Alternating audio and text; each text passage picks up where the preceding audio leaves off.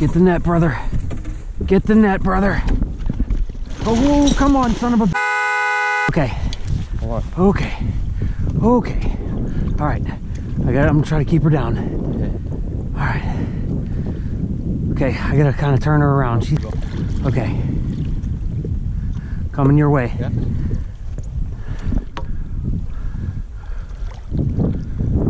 Facing the wrong way. Hold on. Still facing the wrong way. Okay. I don't want to let any slack on it. She's not ready yet. Okay. No, it's just too deep. I don't want to scare her. Holy She's up good. yeah. Towards me. There we go. Holy dude. Oh my God, dude.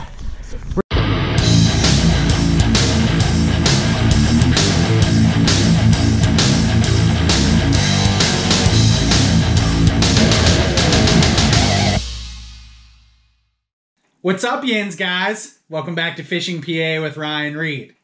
Guys, in this episode, we're going to continue on and we're going to do another video cast. And tonight, our guest is going to be Mr. Owen Seman and Big O's Bucktails.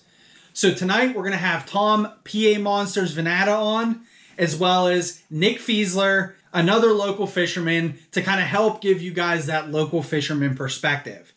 Guys, Bucktails, they're a huge deal. You guys know they catch muskies all across the musky range, all across the country. Now, one thing I will say is I feel personally that bucktails are underutilized here in the state of Pennsylvania, particularly with the method when you start talking trolling. So what we're going to do tonight is we're going to talk to Owen. We're going to talk Big O's Bucktails. We're going to talk how Owen got started musky fishing. We're going to talk about how he got started making baits. He's got a very interesting story. It's really awesome. He's not doing this for full-time as a job. He's doing it as a hobby for fun, creating musky lures that really just catch fish. So that's what we're going to do in this episode tonight, guys. We're going to talk Big O's Bucktails. We're going to talk all kinds of stuff, blades, skirts. We're going to talk configurations. We're going to give some tips and tricks at the end, and hopefully talk about our favorite, Big O's Bucktails. All right, guys. Hopefully you guys enjoy this video cast. All right. What is up, yins, guys? What's up, yins, guys? Welcome to the Musky Hunks podcast. All right. On tonight, we got Mr. Nick Big Trawler Fielser. We've got Tom Pennsylvania Monsters Vanatta. And we got Owen, the Big O Bucktails Seman. All right, boys. So what are we talking about tonight? We are talking strictly Big O's Bucktails and Bucktails in general. We want to do some tips and tricks, maybe try to help some people out. I think we've been talking about doing this for a while. I don't know. You guys correct me if I'm wrong, but pretty excited. Yep. No, we haven't. I'm fired up right now. The Mountain Dew. Let's do it. All right. So basically where I want to start, is I want to talk Big O's. So Owen, you've got this story and this is what we want to start off and highlight. So, we talk about bucktails in Western PA. I know a lot of guys throw bucktails. I think when I initially started musky fishing, bucktails were kind of this like Canadian shield thing to me. It was like big water, big bucktails, big blades, burning them. Sometimes you look at these baits and you can get confused really fast because there's so many different scenarios that you can use a bait like a bucktail. So Owen, why don't you tell us a little bit about when you started musky fishing, how you got into musky fishing, and really tell us the story how you got into making baits. Well, first off, I'm sure like a lot of us, I can thank my dad for getting me into fishing, period. I remember from I was a little kid and he was taking me carp fishing in the creeks. And I remember, fishing on the barges down in the river, when I'm 7, 8 years old. And we didn't do it every weekend. We didn't do, but those were experiences that my dad gave me. And so I grew up fishing, but I grew up fishing locally. But my dad also did something very special, that I think really changed me as a person. And that was started taking me to Canada on canoe trips. I've never, my dad called motorboats stink boats. Okay. He's a canoer. He canoes. He hates boats. Hates motorboats. He thinks they are just the scourge of humanity because they just damage the environment. He is an absolute traditionalist. Okay. So I was raised those were my outdoor experiences. So I wasn't raised musky fishing, I wasn't raised with a boat and trolling or casting or any of that. I was raised like with my dad taking me out in a canoe and with a little spinning rod. And I remember hooking into a giant carp up on the Allegheny one time. And I remember it took me like 20 minutes to get that thing in. It probably only took me 3 minutes, but as a kid, I just remember that like it was yesterday. I started fishing as long as I can remember, but in terms of musky fishing, I know you guys, we've spent a little bit of time at the lake where I don't know if we should name it or not, but it's a small Northwest Pennsylvania lake and, secret. But my family vacationed there. And so as a kid, I was always out on that lake and we caught bass, we caught everything else. My dad always told me about muskie being in that lake. And it's like, it's like the Loch Ness Monster. It really is. Like I had never caught one. I had never seen one, anything. I'd only seen postcards with muskies on them. Until it was like 2008 or 2009.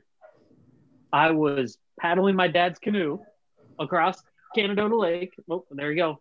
Across Canadota Lake. Spoiler alert. And I'm paddling the canoe, and I decide I put a spinning rod off the side, and with I think it was a Mepps Muskie Killer or something like that. A single bladed bucktail, so to speak. And I'm just trolling it, and boom, something hits it. And I end up catching about, I don't know, maybe a 36, 38 inch muskie. But, as a kid who had always fished on that lake, and this happened just, in 2008 or 2009, it kind of opened my eyes like, holy cow, like these fish are here. And right around that time, my son, 2009 was my youngest was born. And I remember that was like when I was really, really into the hunt for big fish with Larry Dahlberg. Yes. Because what was the station we had then? Was it Versus? Like it was the Fox News. It was the Penguins, whatever channel the Penguins were on. Yeah. It was one of the predecessors to that, and it carried the Hunt for Big Fish with Larry Dahlberg. And man, I remember sitting there with my son, like, it's my firstborn, and all I'm doing is watching Larry Dahlberg on Sunday mornings. And it just like, I remember my wife thought I was insane because one time we went to Cabela's. Now, I didn't have any musky gear. I had like regular fishing stuff. Well, I bought a Shimano Curado 301 DSV at Cabela's. And it was like $225 reel back then, and my wife thought I was absolutely out of my mind. But like, the only reason I bought it was because I watched Larry Dahlberg using it, and, it's just kind of like musky fishing has just kind of been this thing that has consistently and gradually built on me or in me, so to speak. I think all of us grew up watching Larry Dahlberg. Absolutely. I mean, and he's a big part of why I got started doing this. It's because I watched him making the Mr. Wigglies. We've been texting about Mr. Wigglies over the past couple of weeks. And it's true. It's like those videos made me think, holy, I can make something in my basement that can not only catch a fish, but can catch like literally the fish that everyone says, hey, if I could catch one fish in my life, it would be a muskie. It would be a big muskie. And then to think like, here's this guy on TV on Sunday mornings, like literally telling you how you can do this stuff. And you think back then, I'm 43 now, so I was in my early 30s. I'm like, holy cow, why didn't I know this before? And I don't know. I mean, it was an eye-opening thing, and I'm glad for people like my dad and Larry Dahlberg and people like that who expose kids to things like that, because otherwise I would never be doing this. And it's not. I mean, this isn't my job, for God's sake. It's Yeah. So would you say go back to the muskie on the bucktail? So sure. Trolling a buck. So at that moment when you caught that fish, did you instantly have a thought as to like, this is what I want to do? Like, this is what I want to fish for? I knew that was what I wanted to fish for. But because, and that kind of goes back to an earlier, actually, it was pretty close around that time, to be honest with you. My dad, one of the things that my dad and I always did was we would go to Canada and we would go on these canoe trips. And we started by going to Algonquin Provincial Park, which is basically straight north of Toronto. The fishing up there is not great. But what you do in those parks is you just paddle in and you portage your canoe around, and it's just all, you carry your fishing rods and your fishing tackle and everything with you. Then my dad decided that Algonquin wasn't quite remote enough. So he decided to start taking me to the Boundary Waters, which is in Minnesota, in Ely, Minnesota, which is about as far away from here as you could possibly imagine, driving. It's another 20 hours, isn't it? Oh, it's 23 easily. And so we would do that with canoes on my dad's truck. We would go up there, and where this takes me is how I got into like pike. Pike just fascinated me because I would run into them when I was in Canada. I was never running into pike around here. I was never running into, but man, I'm in Canada and holy shit, there's this fish that just is voracious, and it's amazing. And I had my first experience with a visual predatory strike, you could say. We were camped at a campsite, and it was like on a rocky point. If you've ever been on the Canadian Shield, I mean, like how many of these islands, they don't end in dirt, they end in rock. They end in a rock point. And there was a big bay. Our campsite was up on top of a hill, and there's a big bay, a little bay out to the right. Okay. And it was elevated enough that I could cast out basically into that little bay where there's some lily pads and whatnot. And before the trip, I had bought a Rapala subwalk, which I had never fished any type of a jerk bait or glider or anything, but it was all white, and it had like the Nick, you just showed the bait, the Rapala with the tail, with the hook with the red, had the feathered hook on it. Yep.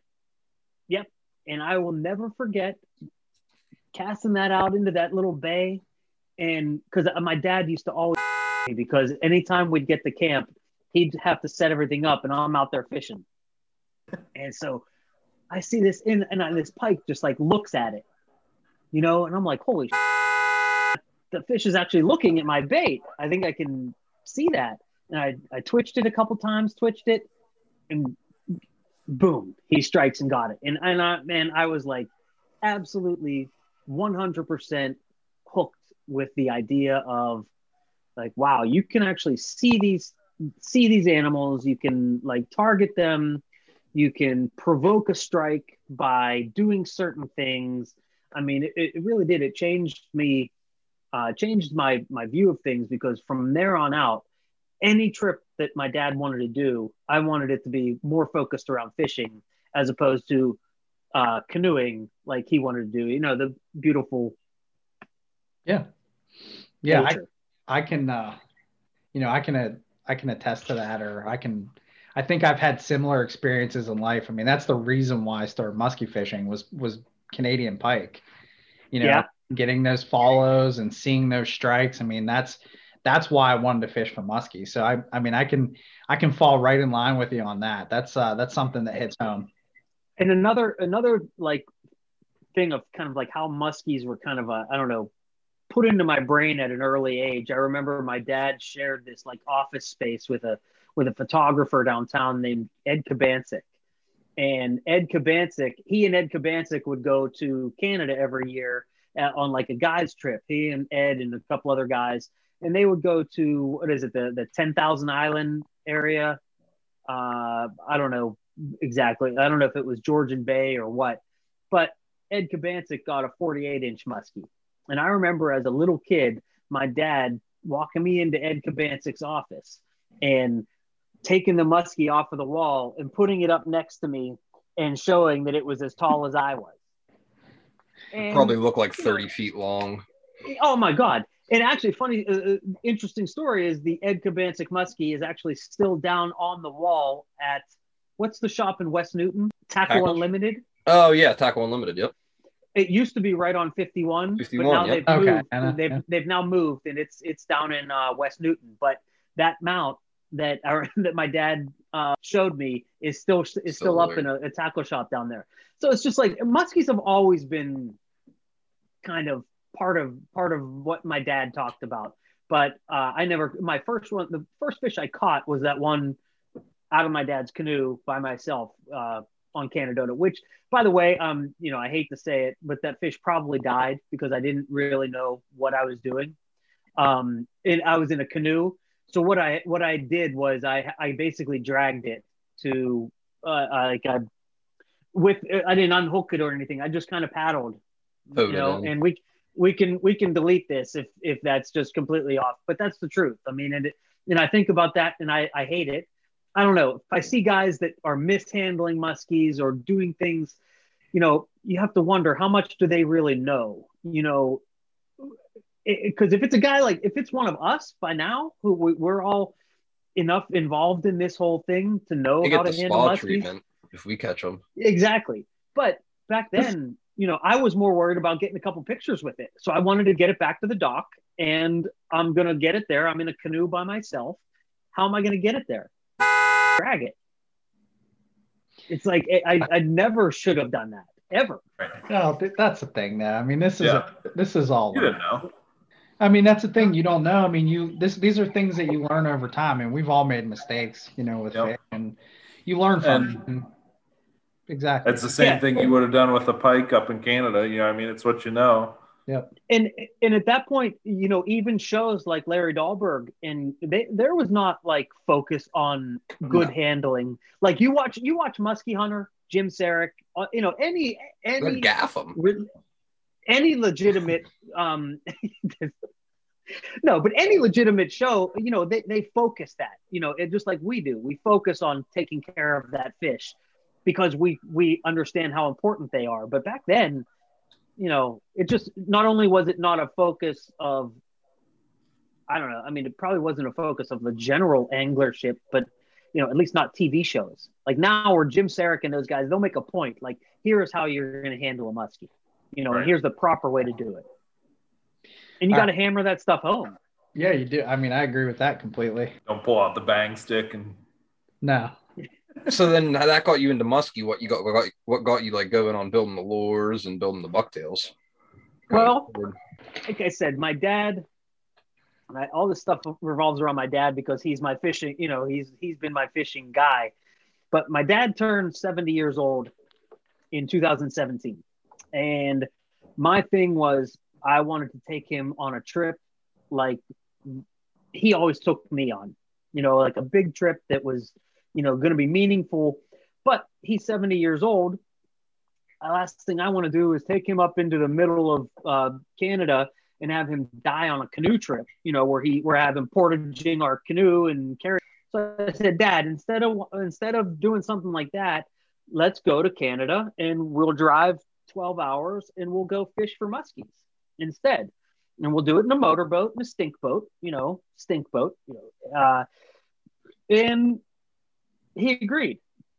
So I found the closest trophy musky water that I could find, according to Jim Sarek, and that was Lake Nipissing, Ontario. And so my dad and I, we just the two of us. I booked a week in Canada, and I was going I have little kids at the time, and things are crazy in my life, and I remember things were so crazy at a point that I was like, I'm just going to cancel this trip. I'm just going to I know it's for my dad, but it's just it's so much, my kids were so young, but I decided, look, we're just going to do this. And he and I did. And, my 70-year-old dad and me, we're in a little 16-foot, I don't know if it's even, I know it's probably 14-foot, a rental boat at a lodge. And we fished, God bless my dad, we fished our for 6 days. And we fished every single day. My dad stuck in there. We ended up catching 2 muskies over a 5-day period, which at the time I was so disappointed with, but looking back on the time that I've spent up there now, we actually did fairly well. But that's the trip where on the last day, I decided that, all right, we're going to hire a guide. I'm going to go out and I've been here a week. I've tested my mettle, so to speak. And by the way, we were so woefully unprepared. I mean, I had my Shimano Corrado 301, and I had one Abu Ambassador Millionaire or something like that. And my dad had some, literally a Cabela's special. But with that stuff, we ended up boating 2 muskies, just the 2 of us.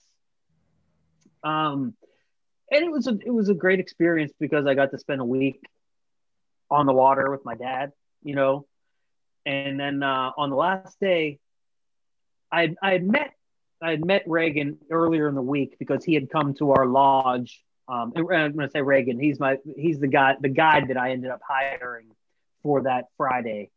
So we got there on Saturday when we fished Sunday, Monday, Tuesday, Wednesday, Thursday, and finally Friday was our last day. And I'm like, all right, we're going to do this. It was not cheap. And I'm thinking, holy,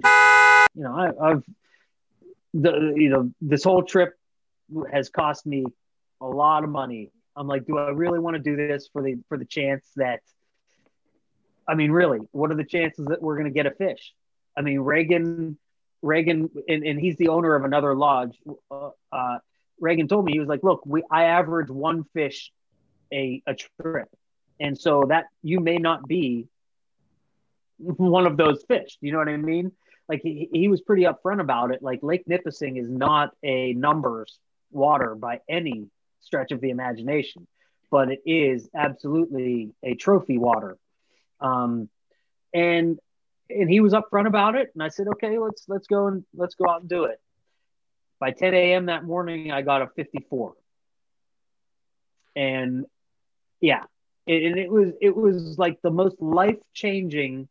You want to talk about serendipitous, there were 20 times that I wanted to cancel that trip altogether. Okay. Because of my work and because of things in my, just things that were going on, stressors. And then my dad and I had fished our asses off in this little dinky boat for 5 days on big water.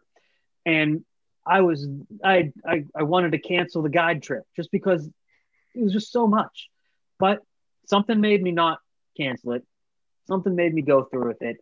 And that fish just absolutely 1000% lit something within me that has not come close to going out since. A 54-inch muskie will do that. The guide trip paid for dude, itself. it was. Then. Yeah. Oh, well, I mean, dude, you want to know how much that trip cost me? Because I then bought the mount, which is another You pay by the inch. 1,200. Yeah, you The pay double by the bite. inch, man. And then you ship it. It costs $250 to ship that Wisconsin. Yeah. I mean, but I wouldn't. Oh my God, I'd get another one. In fact, I'm thinking of. I'm thinking of getting one for Reagan for his lodge as a gift because it's like that meaningful of a fish, and it's the biggest fish he's ever gotten guiding. Oh, really? Oh, wow. Oh yeah, and I mean this is a.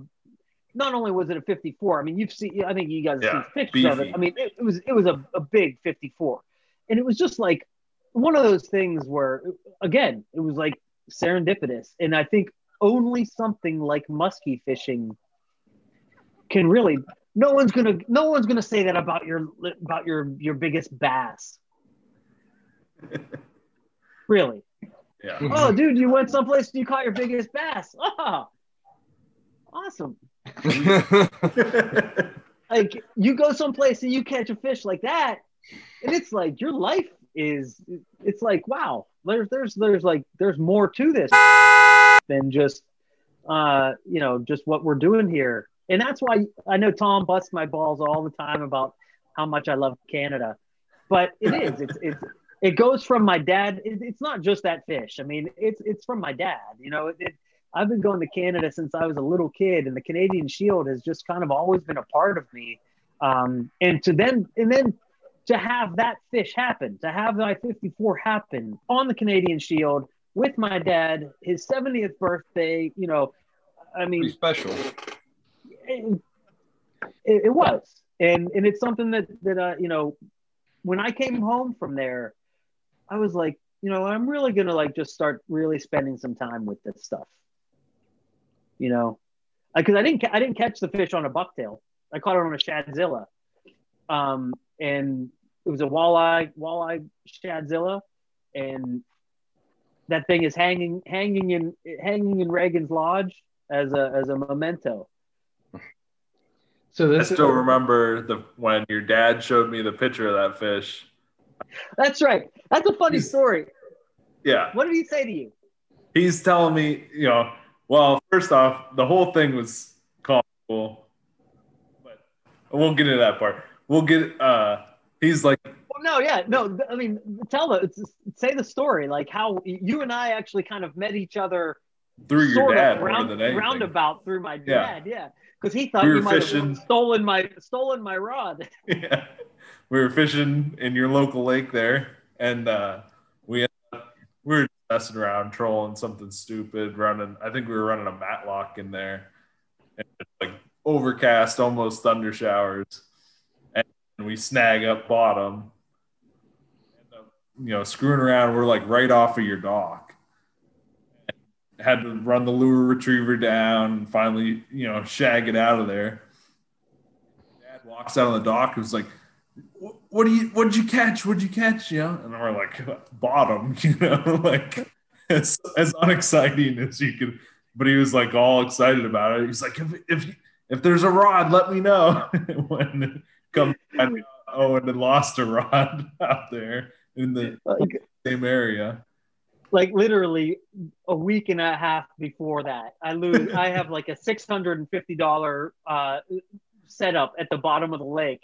I got a Tranks and an Abu rod, and my dad, I swear to God, he was like, I think they got it, and they don't want to tell us. Shady guy. No, of course, so my dad hightails it down to the boat launch. That's what we looked extra. Check you guys out. Yeah, we looked suspicious because it was. You got the shakedown. It was starting to like thunder.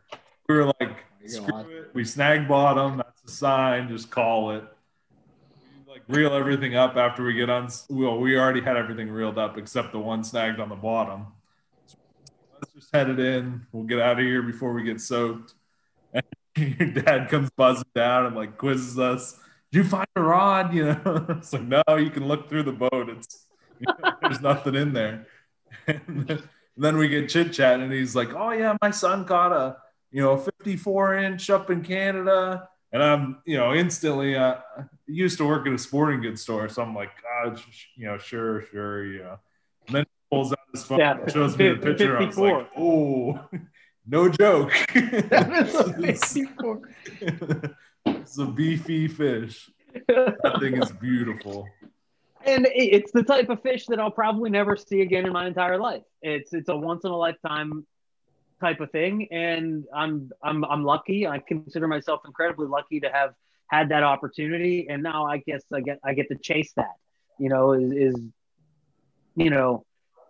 constantly trying to find that bigger fish, which is why I'm so fascinated with Canada and Lake Nipissing and the Georgian Bay and these big fish waters, because those fish are really there and they can really be caught. And making Tom nervous. Tom's gonna one day. Tom's gonna have to get a passport. Oh yeah, gonna have to leave Allegheny County. A 54 is unreal, dude. You're like that's a lot. It was unbelievable. I mean, it was unbelievable. And that, I mean, obviously you do something like that and you're hooked on that place. Okay. And so instead of going back to the same lodge, I had gone to a lodge called Memquissit, which was awesome. But I went there because they had the American plan, which is basically they feed you. And I didn't want to cook for my dad the whole week. But now when I go up there, I stay at Reagan's Lodge, which is Mashkinone's Lodge, which is up on the west arm of Lake Nipissing. And it's like, I mean, you see Jim Sarek go to Lake of the Woods, Lac Seul, these giant lakes. I mean, Lake Nipissing in the Georgian Bay, which is a little bit south of that. Although I would classify the Georgian Bay as a much more difficult water. I've never fished it, but just talking to the guys that fish it, I know Nick has experience fishing it. No fish there. Stay home. Yeah. But that whole area is accessible to us. That whole area of the French River, that is not far from here. And if I got in my car to right now, I could be at Reagan's Lodge in 9 hours if I just drove. Yeah, if I got in my car right now, I could be at Musky in 6 minutes. We talked a lot about how you got into musky fishing. I want to circle back because so this 54-inch fish, these trips to Canada. So why isn't it Big O Shadzillas? Tell me why you started building Bucktails.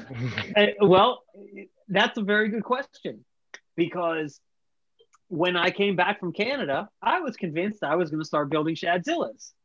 And because why? How did I know that? Because I had watched Larry Dahlberg make Mr. Wiggly's. And I'm like, wait a second, I just caught this gigantic freaking whale of a fish on this stupid rubber thing that, I mean, I had never fished a Shadzilla before. You want to talk about a dummy-proof lure. I mean, you almost can't screw that thing up, which is probably why a guide gave it to me. Like, I don't know if this guy's an idiot or not. Like, here's something that's pretty much idiot-proof. Oh, you caught a 54. Like, it really was. I was pretty much idiot-proof. And I came back and I was like, I can do that. Like, that can't be that hard. So I bought all the to start, pouring rubber. And I bought a bunch of Shadzilla rigs that I was going to, use as my mold. And quite frankly, I just never got through the prototyping phase of that because I'm just not artistic enough sculpturally in designing that. And I still have a hard time conceptualizing that type of stuff. But with Bucktails, for some reason, it was just I was like, wow, I can build those. And the only other muskies I had ever caught, other than the 54, were on Bucktails of some sort. They weren't on the double cowgirls or anything like that. I had, like I said, the Mepps musky killers, marabou type things, and I caught muskies trolling with those. And so I knew after having, Larry Dahlberg, you better freaking sponsor this little Zoom here, because again, he's the one that introduced me to. He had Brad Hoppy and his wife on and Carrie on one of his shows, and that's where that was the first time I had heard of the big double-bladed, bucktails. But so when I wasn't getting anywhere with pouring my own shadzillas or anything like that, I started tying bucktail skirts, and I started, they were awful. Like they're just so bad to begin with, and just butchering everything. And but that next year, I caught a fish on one of my own bucktails, and I was like there's something to it. We're gonna stop right there. I catch the 50. Okay, go ahead. No, this is important. Okay. I still have not caught a muskie on a bait I've made. Okay. Okay. A lot of people out there have never caught a fish on a lure that they made. Nick, you've caught fish on bait you made, correct? No? Because I've seen some bait you made. Oh, yeah. And I'm sure they will catch fish. They look sweet. That's what I need to just run them more, but yeah. I mean, so that's the thing, right? I don't run the stuff I make because I have more confidence in everybody else's stuff. So, Owen, so what does it feel like to catch a muskie on a bait that you made? I mean, anytime you set your mind to something months ahead of time and it comes to fruition, at whatever point in the future, it's a pretty satisfying feeling. You couple that and you say, okay, muskie fishing is something that is, just challenging to begin with. And to say you can make something that will catch these fish is just amazing. And it really is. It is. I caught my 54 in 2017. In 2018, I went back up to Lake Nipissing. And in that trip, I caught 4 muskies on my own bucktails. So I went from the year before, catching nothing, my dad and I catching, 2 and then catching 1 on the Shadzilla, to actually catching that next year a couple of fish on my baits. And that's like really the awakening. Like, and that's part of why I've always built bigger bucktails, like double 10s and double 9s. That's like the Canadian stuff. And I learned, and I kind of will get into that with the, with what I'm doing these days of kind of smaller, more of the double 8s, because I think more local guys will. Yeah. So, and I think we'll talk about that in a little bit, but I realized that people here you're not on Lake Nipissing. You're not on Lac Seul. Fish aren't going to move for a double 10 or, all the time around here. So you've got to have something more to your lineup than just these gigantic double-bladed baits that, it's questionable whether fish want something that big. And it's also questionable whether or not people can cast that. When people ask me if they can buy bucktails, first thing I say is, what reel do you have? What rod do you have? Because I don't want to sell somebody something that they can't throw. That like they're literally going to throw out there and be like, "Oh, this sucks." Oh man. It's not fun when you can't work a lure, a tool, the way it is supposed to be worked, because every, a bucktail is nothing but a tool, just like every other lure that there is out there.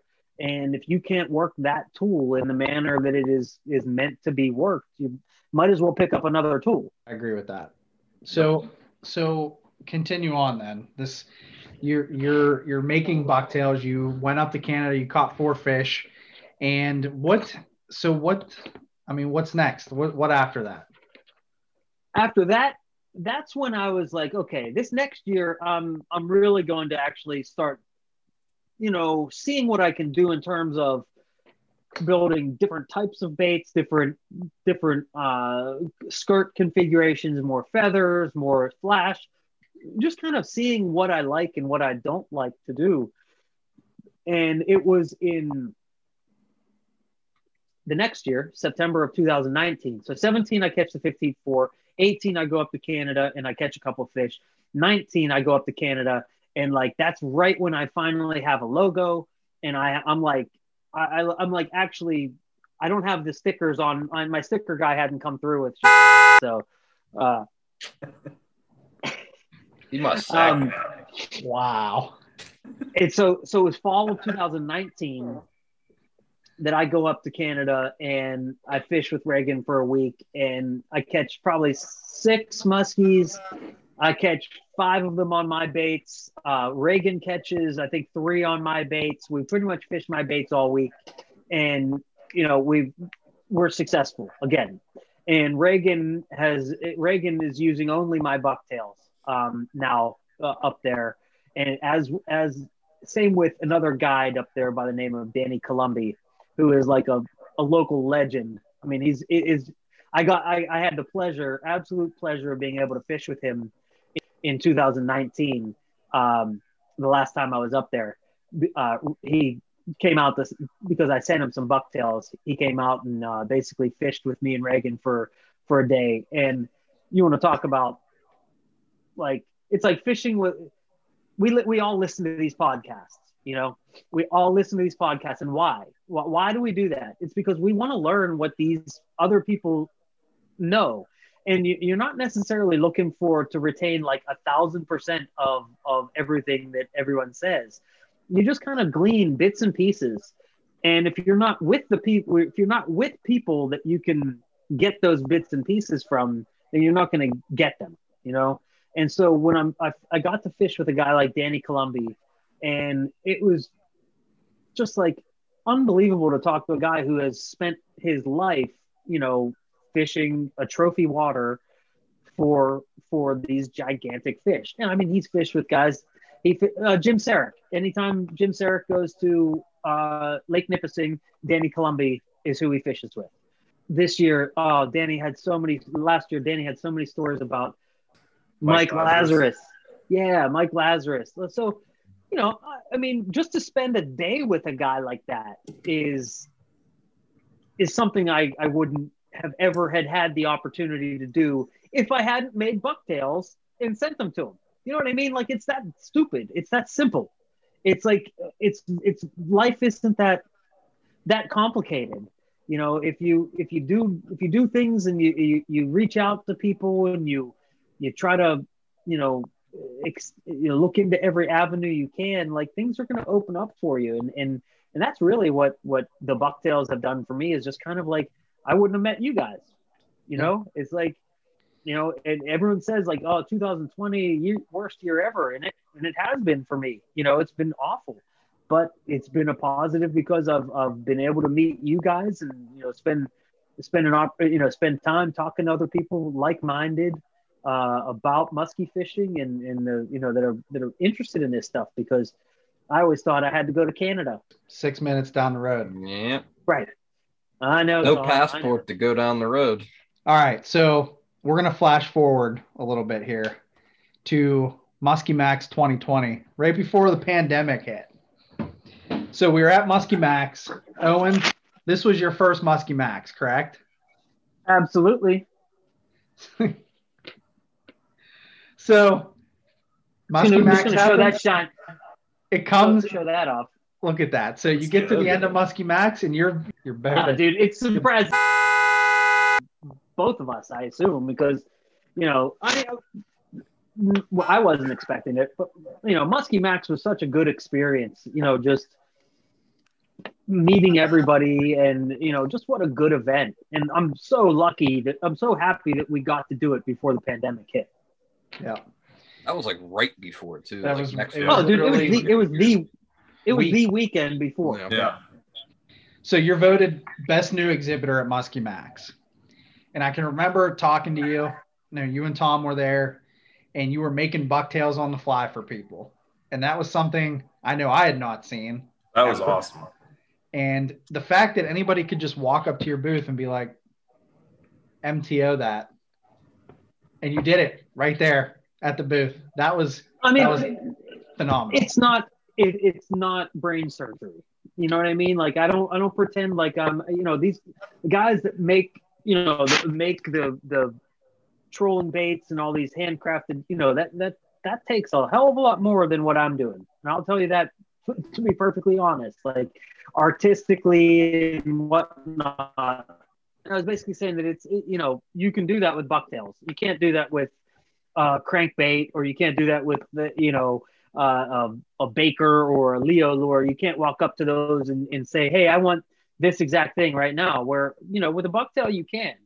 And while you can't get it perfect, I mean, I think I have enough configurations that I can pretty much do just about whatever you want. And there's no need to charge $80 for things. There's no need to have, you can get a really badass looking, like custom made type of thing for about what not much more than you're going to pay for a Musky Mayhem, if you go to Dick's Sporting Goods. And it's something that I always thought was pretty cool. That, like, hey, you can make this very, very, very customizable thing. Where blades, weights, beads, colors, you name it. And I always kind of latched on to the idea of colors. Like, you can just do whatever you want. And so my thing, yeah, I mean, Ryan, that's a great example. That's one of the ones I did a long time ago. That was like the Perp Smoke, I think. I think there's enough regular looking in life. Like, if you're gonna make something that kind of stands out.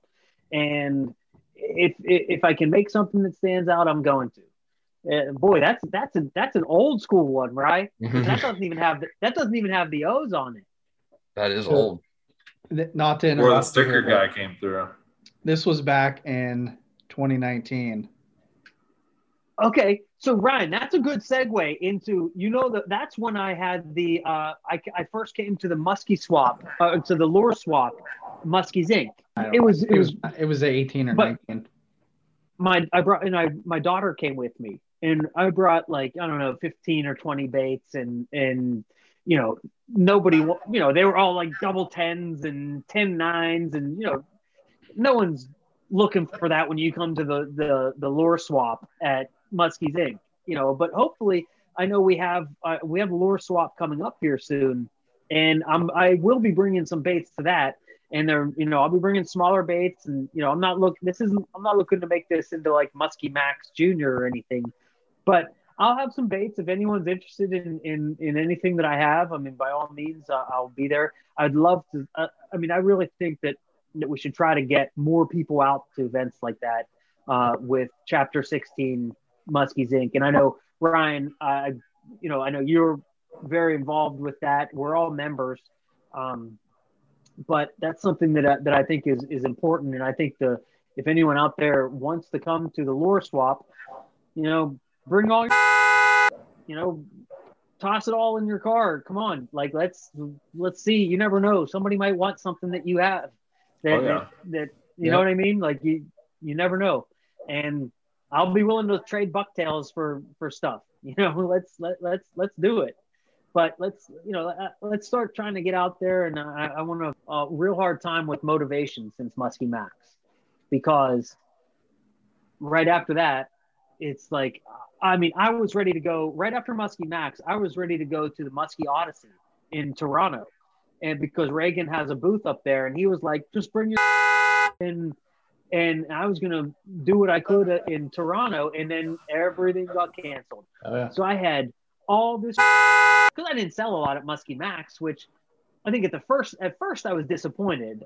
But then when I think about it, when I really put things in perspective, like, nobody came there looking to buy Big O's bucktails. You sold more than I honestly thought you would going into it. Did you? I feel And that's good. I mean, I wasn't sure what to expect. I had no clue. And I thought I'd sell a bunch, and I sold enough. Like, I think what I was most happy about was the interest. How many people stopped at the booth and asked questions. And Tom did a great job of, because he's really like the only person who had at that point really fished my bucktails to any extent that could speak on them. Beat the brakes off them. Yeah. And so Tom was able to say, hey, look, I've spent time with these baits on the water, and they'll hold up and they'll catch fish. And so that was kind of like it's the kind of the journey. Like, I wouldn't be here if I hadn't met Tom through Instagram, and it's just, the world's a funny place, and I'm happy that it's worked out the way that it has. Since we were on the topic of that lure swap, maybe go ahead and put the date and stuff up so everybody knows. Maybe someone watching wants to come out. And March 12th. That Friday. So what I will end up having is I'll end up having a lot of double eights that I've been making, simply because I think that if anybody around here is going to be buying bucktails, they're probably going to want something smaller. So I've been spending a lot of time in the shop here painting blades. So you had some struggles with that, right? It took a while to get that all ironed out. And oh yeah, everything has been a learning process, and all of it has involved absolute abject failures, and eventually coming out with some minor successes. So that's fun when you have those minor successes. And I usually send you guys a text message like, I got an epoxy that actually works. And but dude, that's what's fun about this stuff, man, is figuring it out, because I don't know what the hell I'm doing. When I started doing this stuff, more every day, I didn't have a clue. And so anyone out there that's watching this and like thinks, oh, musky fishing's so hard, I could never get involved in it. Like, no, I mean, like, send one of us a message, like, give us a call. Like, I'd be more than happy to help someone, like, say, how do you fish a bucktail? What do you do with it? What's the purpose of it? Because if I hadn't watched shows like Larry Dahlberg, Larry D, I wouldn't know what the hell a figure eight is or any of that. I will say the YouTube videos you made on making is awesome. Yeah, those are okay. So many things that I never thought about what goes into making them.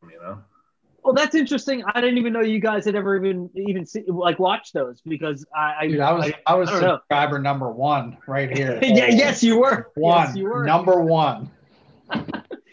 But I'd like to do more of that. I don't know if there's much interest in it, but I would, especially now that I'm painting more. I'm starting to get back into the painting and just experimenting. And again, it's hard to reinvent the wheel.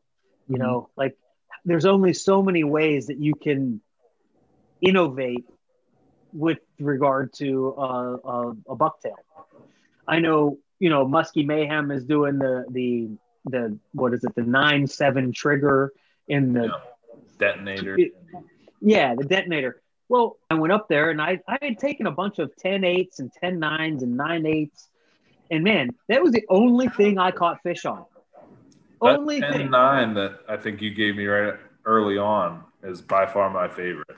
I'm telling you, it's like you fish these staggers, and then that made me realize, like, hey, you can really customize this. You can really, like, change the way a lure looks in the water, because those blades, it's all about the pulse that it gives off, and the different thump that you can put on there, that might be the difference.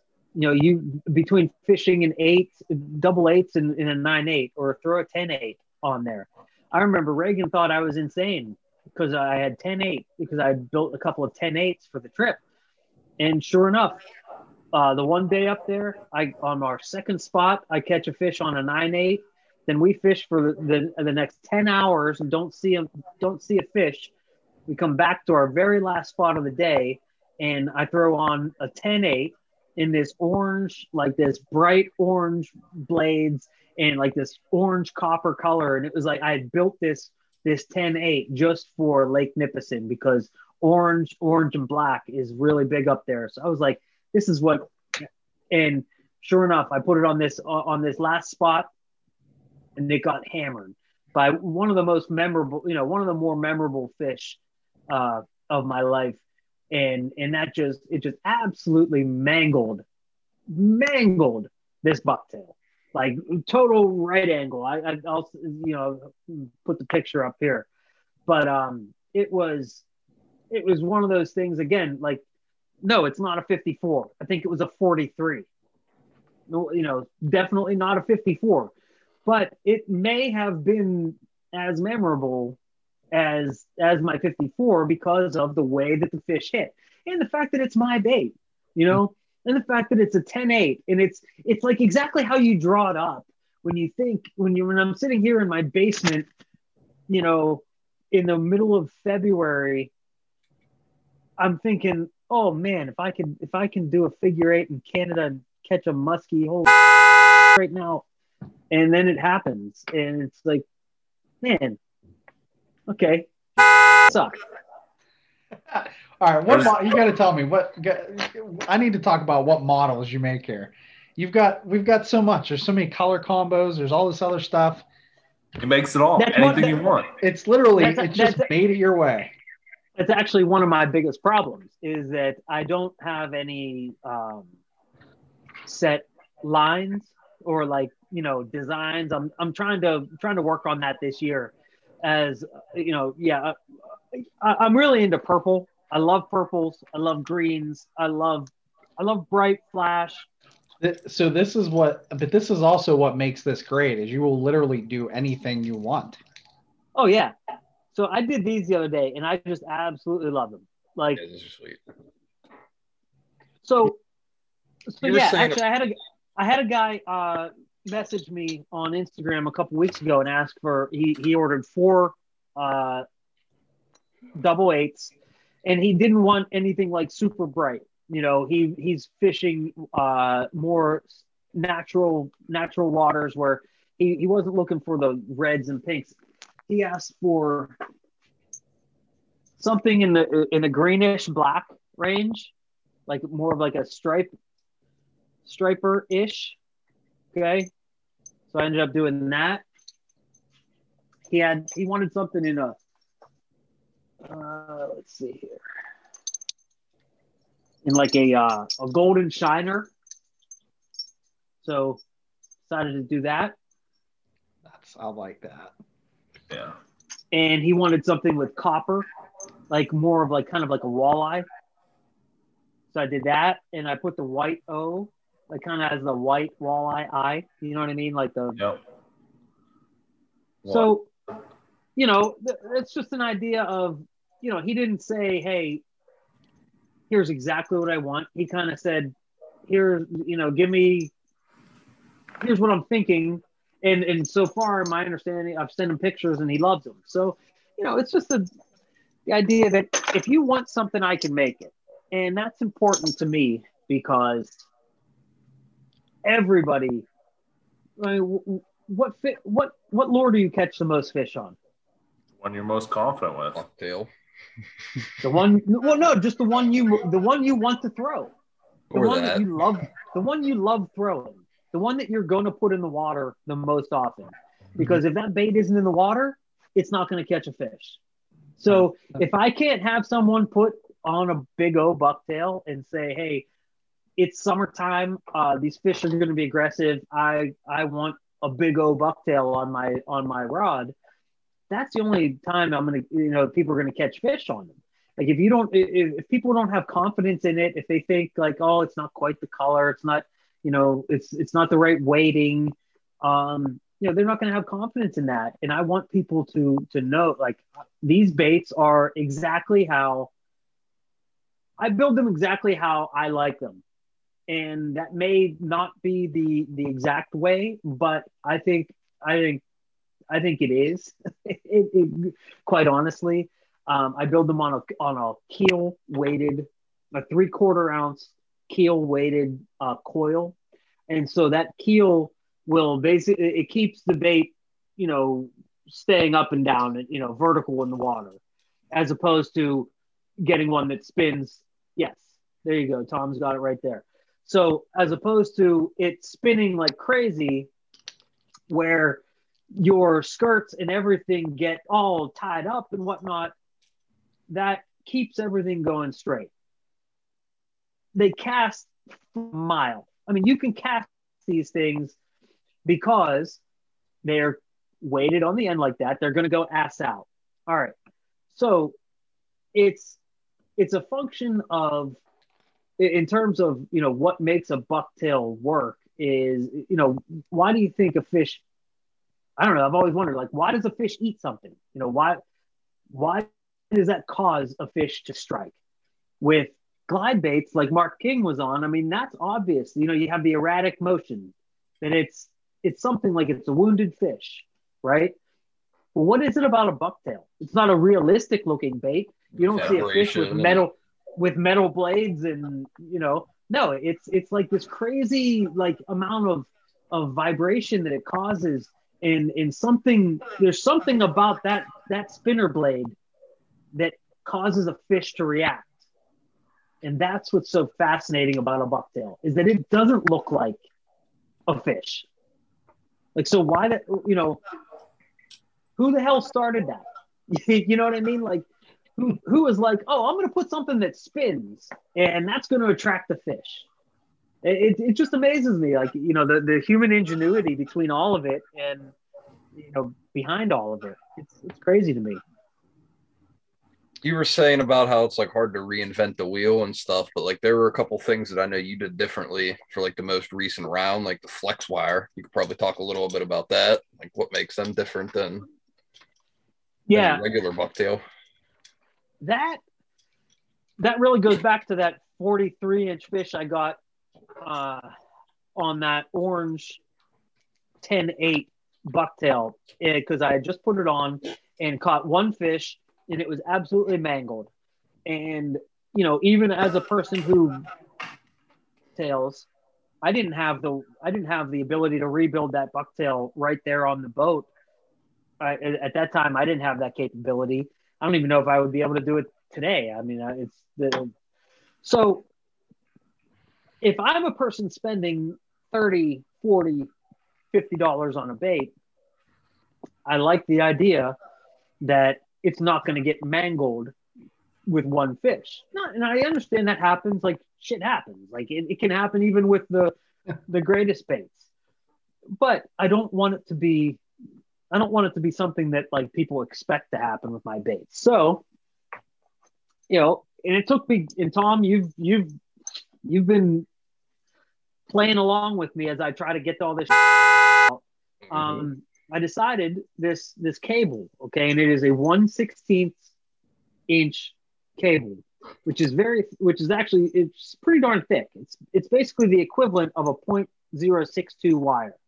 I know I've seen somebody else making bucktails with these, but they're using the one thinner, the .051, which quite frankly, I don't know that I would trust. This thing isn't going anywhere. I mean, I've caught fish on it since, and it's absolutely, quite frankly, it's a better bait. It really is. It is just a better bait. And you would think that, oh, it's gonna get all jammed up because the hook's gonna come around. You know what? You cast this thing, it's going ass out. That thing is not. I've never gotten this thing fouled up. Now, where we did run into issues was in significant issues was with the clevises, because I never really thought too much about the amount of friction and physics that are involved in bucktails. I'm thinking, okay, these, I was using these double clevises, which I'm not going to show you, but I was using these double clevises last year, and those double clevises were a little bit smaller they were one size smaller than these clevises, which are the biggest ones you can possibly buy. All right. So on this wire, the clevises were spinning super fast, and then with all that centrifugal force, it's creating so much friction on the wire that it actually burned through the clevises. And so I remember Reagan actually caught a fish in Canada, and he was like, "You wouldn't believe it. When we got the fish in the net, the blades fell off of the bucktail." And I'm like, "What are you talking about?" it's because the clevises were failing because there's so much friction caused by the clevises rubbing against this cable. But if you what would we've tried a couple different iterations of it, and essentially the issue was the double clevis, that it was causing so much negative friction, the pulling away, that it was creating friction in the middle on both sides and just burning the and just disintegrating it. So I mean, on your traditional bucktail, you have like the stiff bucktail, that wire is really smooth, and on these flexible ones, it's like a multi-strand abrasive wire. I mean, like you could saw through like a tree trunk with this if you really wanted, like that wire, right? Just back and forth. So it was doing the same thing to that clevis. Exactly. And I didn't believe it, but sure enough, I remember I was fishing one, and I'm like, what the hell just happened? Like the blades just fell off, and that definitely was it. But I fished these with the new clevises on. I fished these all fall and had no issues whatsoever. And I think the issue has been solved. And if not, I will work to find another. That's what this is all about. It's kind of figuring out what works and what doesn't. It's not going to be perfect. I don't expect it to be. I think that's definitely part of building for sure. And I think it's interesting that, even with with bucktails, crankbaits, no matter what you do, I mean, you're going to run into stuff like that you have to adjust on, So, okay, so we're here now. Tom, how many fish have you caught on Big O's? Musky yeah, how many muskies have you got? I know you got a real nice walleye. Probably like 10 or so, maybe a dozen. Give or take. I'd have to go back and look at pictures. Yeah, I mean, you're giving these things a workout. We're throwing them. Nick, you got at least one trolling. I tied my biggest Pennsylvania fish on a Big O. One of the years on the straight wire. I didn't know that. On a Big O. Single bladed 8, which I then promptly lost in French Creek. I can make sure that gets replaced. Don't worry, Nick. So, all right. So we've got some big fish. I saw a picture, and I'm going to put some pictures up throughout this whole thing. But, big pike, big walleye. We've got muskies being caught. I mean, so that was actually a sauger for the record. Okay, really? All right. All walleye, but if we're talking sauger, it was it was my biggest sauger I've ever caught on the little double 8 flexies. Actually, I thought I had a little baby muskie or something, and I'm like, oh my god, it's like a trophy sauger. I don't know that I've ever caught a sauger. Yeah, so sauger will eat a bucktail. Yeah, I mean, okay, so I mean, this is solid foundational stuff here. I mean, you've got guys out there throwing baits. You've got people, investing in baits. You've got sweatshirt. You got swag going. I mean, we're at a point now where this is a big difference. We're ready to take off. We're ready to explode here, Ryan. He's bona fide. We are ready to take off, like GameStop. I mean, this is it. Wow. But this is a huge Destination Moon, baby. Hold the line. You go back to the canoe with your dad, and now you're here. I mean, this is great. This is crazy. Oh, awesome story. It's awesome. You know what? It's been awesome because my dad has, as he's gotten older, he's realized, like, all right, I'm just gonna let him do what he wants.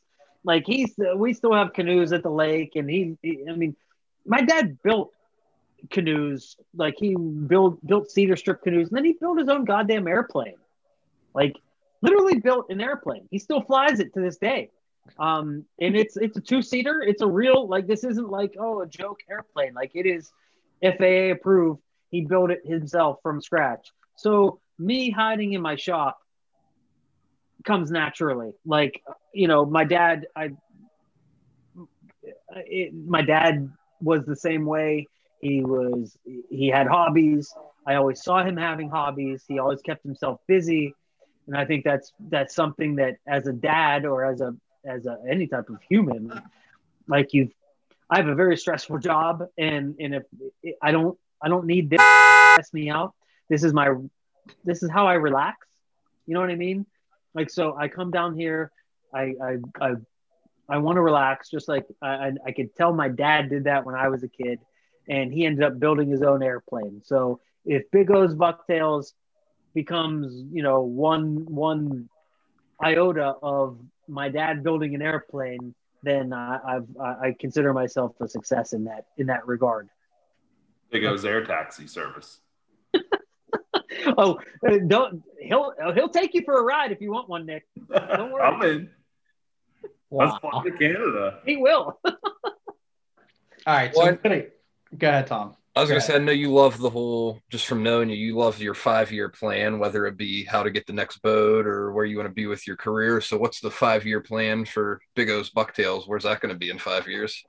Honestly, I don't really expect a ton out of Big O's Bucktails in terms of this is never going to be my job. This is never going to be a way that I make a living. This is always going to be something I do for fun. And whatever that does for me, if it can open up a couple of doors to fish with people, to fish in places that I wouldn't normally have had the opportunity to fish, with people that I wouldn't normally have had the opportunity to fish with, those are the things that I think Big O's can do for me over the next 5 years. I'd like to start going to shows in Canada and start going to shows a little further away, just to spread the Big O's love. Let's get it all out there. It's never going to be my job. It's always going to be something fun. And the day that I don't have fun doing this is the day that I that's it. I can go buy Bucktail someplace else if this is fun to me. I mean, that's a beautiful thing about this. Some of these guys are making baits to make a living, and that's when it starts getting stressful. And that is. Anytime you decide to make your hobby your profession, all of a sudden it's not your hobby anymore. I want to, in the next 5 years, I want to be able to say, hey, Big O's Bucktails have gone and caught fish all over. Gone to possibly Lake of the Woods someday. Go up to Lac Seul. Go up to Eagle Lake. Go to these places. Maybe go out to St. Lawrence. Just it sounds dumb. It might be something that normally maybe I wouldn't necessarily want to go to all these places, but part of me wants to go to those places to say my bait caught a muskie there. To say, hey, my baits will catch muskies all across the range in muskie fishing. Northwestern Ontario down to I want to go to Cave Run Lake in Kentucky. I'd love to go down there and fish for the same reason. Go fish the PMTT. Yeah, I would do that. Yeah, I mean, let's do it. Let's put the gym boat in, man. Come on. I'll give it a shot. Nick, can you imagine me and you rolling up on the gym boat? I'd do it. The VMTT. You just pull in next to Tony Grant in his Ranger. $150,000 boat. The gym boat. Fire a Big O across the bow. Wow. Oh, that's great. We're coming for you. But yeah, it's true. But that's true. I mean, I want to fish all these places, and hopefully, Big O's is just kind of like a way to do that. Yeah, I agree with that. I just had a snowplow drive by. There's we're getting pounded with snow. Oh yeah, we're getting hammered. I'm getting hammered. Anyway, all right. Well, I want to jump into. You guys need to move further north. There's no. Yeah. When you just have 12 feet of snow at all times. Yeah. Oh, it's been no snow at all this winter. Oh man, we're getting drilled. All right, we got to get into some tips here. We are sure. Just all right. So just as a quick aside, some of the things that I will have with me at the Musky Max. I mean, at the lure swap. Will be, Mini Musky Max. Yeah, I've been painting a bunch of individual blades. I got all kinds. I'm not going to bring the Musky Max setup. I'm going to bring probably 20 baits or so. And, if anyone wants them, by all means, take a look at them. I'll give them away for a raffle for the Musky, for the Minnow Fund. I want to give a couple away for that. I think I intend to get more involved with Muskies Inc. Chapter 16 after meeting you guys, and realizing like that, what a good foray into musky fishing, Muskies Inc. Big plan. Wouldn't have met any of you guys if it wasn't for that. Yep. Yep. All right. So, I mean, that's a huge deal. I think the club would appreciate that too. And I think guys, you're going to be surprised. They're going to come up and they're going to look and they're going to trade and buy them. I mean, these are quality bucktails, that you're making. And the fact that you've got so many different colors, it's wild. It just caught What other candy. bucktail can you take and do this with? I mean, that's Roll it up into your hand. Squeeze it as hard as you want. Yeah. It's ready to go. Saves a We'll be able to bunch. trade in. And here's what I'll tell you. I was worried. I was worried that in a figure eight that they would collapse, and they absolutely 1,000% don't do that. In fact, I think they perform better in a figure eight in that they actually take to the eight and take to the circles better than a big long, like let's say you bought one of those gigantic, double 10, double skirted solid wire bucktails. I mean, those things are like 12, 14 inches long. You have a 12, 14 inch long bait and then a 12-inch leader, or what, that's what I prefer to use. I mean, you're trying to figure eight two goddamn feet. That's ridiculous. So if you have a more compact bait, and these things, I try not to build them with a ton of room on them because they become part of your line. They do. Like it's like it becomes part of the way they flex. You get a feel for it, and it becomes part of your line. And I'm telling you, I think the flexible bait I think it's a better bait. I really do. It's not a gimmick to me. I really think that there are advantages. You were saying earlier how like the stiff bucktails, they don't look like anything, but like, I mean, yeah, you watch like the underwater footage of like stiff bucktails, they just look like a weird, like nothing coming through the water. But like you notice when you get these flexible ones in the water, they almost have like a swimming dog kind of action. Exactly. I mean, you have like the blade spinning, you have the skirt moving, and then it kind of does like something like a little like snaky because it's flexible and it almost swims itself through. And what's the thing that like we've all read in our musky books 1,000 times? Like have your bait tick the top of weeds, right? Like like if you can. And these bucktails, because they're not straight wire, if they tick something, like they'll give, as opposed to just tearing straight through it. And so these are actually a little bit better. I'm not going to say they're weedless by any stretch of the imagination, but I find them to perform better in the weeds because the flexible bucktail kind of like it allows it to kick a little bit, Yep. And I do think it gives for a more realistic presentation. You get into that figure eight with a flexible bucktail, man, it's pretty, man. These things work. They do. Yeah. They do. So, all right, give me some tips here. I want to talk about when you guys throw bucktails. What is the favorite application of a bucktail? When do you guys like throwing these things the most? Nick, you want to start? I like them, especially in the summer, like middle of the summer up here, just working weed edges.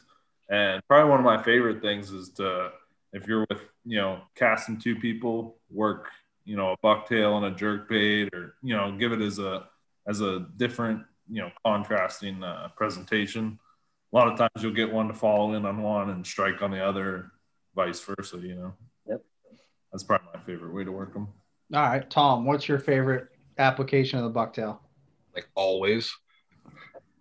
Like in the summer, definitely, but a lot of things that people overlook are like night fishing with them. I mean, topwater is not like your only option at night. Like a bucktail, like a double 10, something with a big blade that gives off thump. That's a really good night option. I've caught a lot of fish at night on those, but I'd say in general, yeah, once the water warms up. I mean, you're not going to be burning a bucktail in 40-degree water. You're going to wait till that water's in the, 60s maybe, or there's no rule of thumb, but it's generally a lure where musky got to be a little more aggressive to want to chase that. I look at 65 degrees, and because you're right, you're not looking. Muskies aren't going to. I mean, a bucktail's not going to provoke the violent strike that a jerk bait or a glide bait, where you get a muskie going from a You can't pause a standstill bucktail, really. exactly. So you've got to have a muskie that is interesting, and that's why I love to use the bucktails as a search bait. I mean, I'll just fan cast, and if I know based on my bucktail casts that I'm seeing fish, if I don't catch fish, if I'm seeing fish, then you can try. Then I'll, if you don't have someone else in the boat that's throwing a different application, like Nick said, throwing a jerk bait or, rubber, anything, that bucktail is going to identify the aggressive fish, and you may not catch it, and I fish very heavily pressured waters in terms of boat traffic. And I've found that the deeper that you keep the bait all the way through, like all the way up until your figure eight, the deeper you keep your bait, the better the chances are of you getting a strike. And on pressured waters, I've been getting a lot more strikes late, like as if the fish are coming up. Instead of you watch Doug Wegner, you watch these guys on YouTube and they see the muskie 30 feet out there and they're like, oh, fish. And they're like watching it come in, the whole way. And you can watch the whole, here in Pennsylvania, that's not happening because the fish are just not, they're not going to do that. These fish are buried places, So if you get a fish to move on a bucktail, you may not get that fish to eat. You may just be getting that fish out of whatever cover that they are currently buried in. And in my mind, that at least tells me that, hey, there's muskies there. Maybe I'm not going to get it with that bucktail today, but now I know I'm going to mark a waypoint and I'm going to say, hey, I can hit this spot with rubber, with anything else, because I know there's muskies here. And so the bucktail isn't necessarily, for me, it is 100% my confidence bait. If I'm in a spot and I want to catch a fish, I'm going to throw a bucktail because that's what I'm most confident in. All right, I want to talk about color real quick. You do everything. You do every style of skirt. You do any blade combination. You do a million different colors. You're painting blades now. So standard color. What are you guys most confident throwing and why? White on white on white. That's like if I had one thing, it would be a ghost pattern. Yes. I just think it shows up in just about every water application. I think it works in clear water. I think it works in stained water. It's the only application I wouldn't use it for is a bright sunny day, because I always use a flat, like a chrome or nickel bronze blade whenever the sun is really shining. But if I had one bucktail to fish for the rest of my life, it would be a dead white bucktail. Dead white. All right, Tom, what's your color combo? What are you sticking with? I mean, I hate to admit it, but on a bucktail, I don't know if color matters. I mean, I have a favorite, but do I think it matters? Probably not. It's just like what I like. And I agree. Has always been a black with one black blade and one chartreuse blade. Ooh. And I like that night fishing. I like it during the day. I mean, I think when I first started musky fishing, actually, the lure that I had my first unbelievable year on was a double cowgirl in that pattern. I think it's called Black Fire. One black, one. So I think that's why it's special to me. But to this day, if I'm night fishing, I'm throwing a black and chartreuse blade. If I'm daytime fishing, I'm usually throwing a ghost or a black and chartreuse. Do I think it matters? I don't know.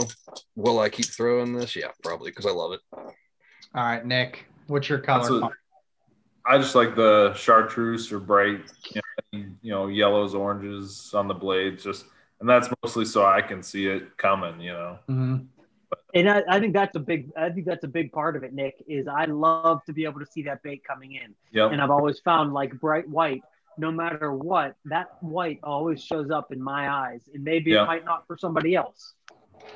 And I think the part of the reason I like the chartreuse so much is because I have confidence in it in other baits like trolling baits and stuff like that. If I know that works there, then I got, that's a little bit to build off of. It gives me a little more Absolutely confidence when I switch to casting. Mine is one orange blade. The black and orange for me was always a confidence bait. I remember probably the first time I ever moved to fish on a bucktail.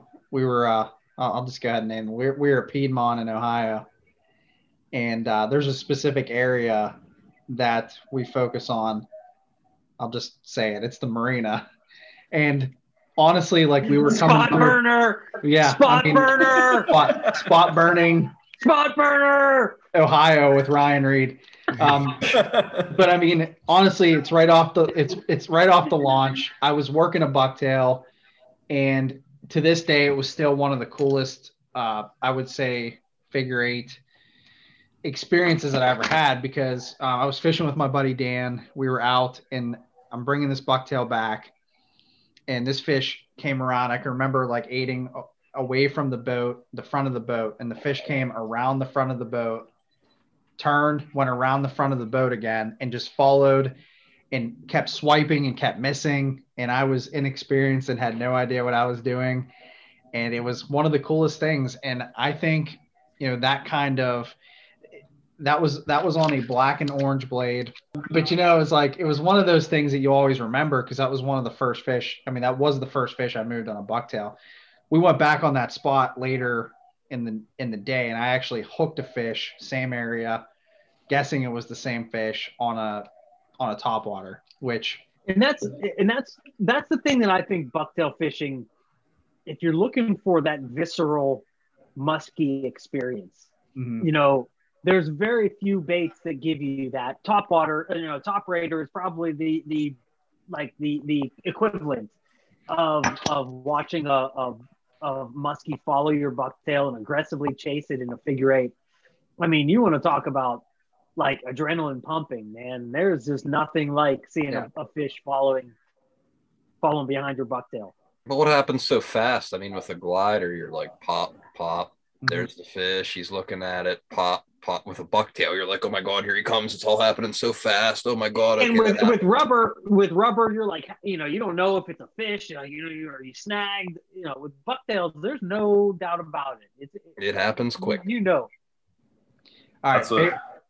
I had one this summer that was on I figured eight jerk bait around like 6 times, and it was like the latest follower ever.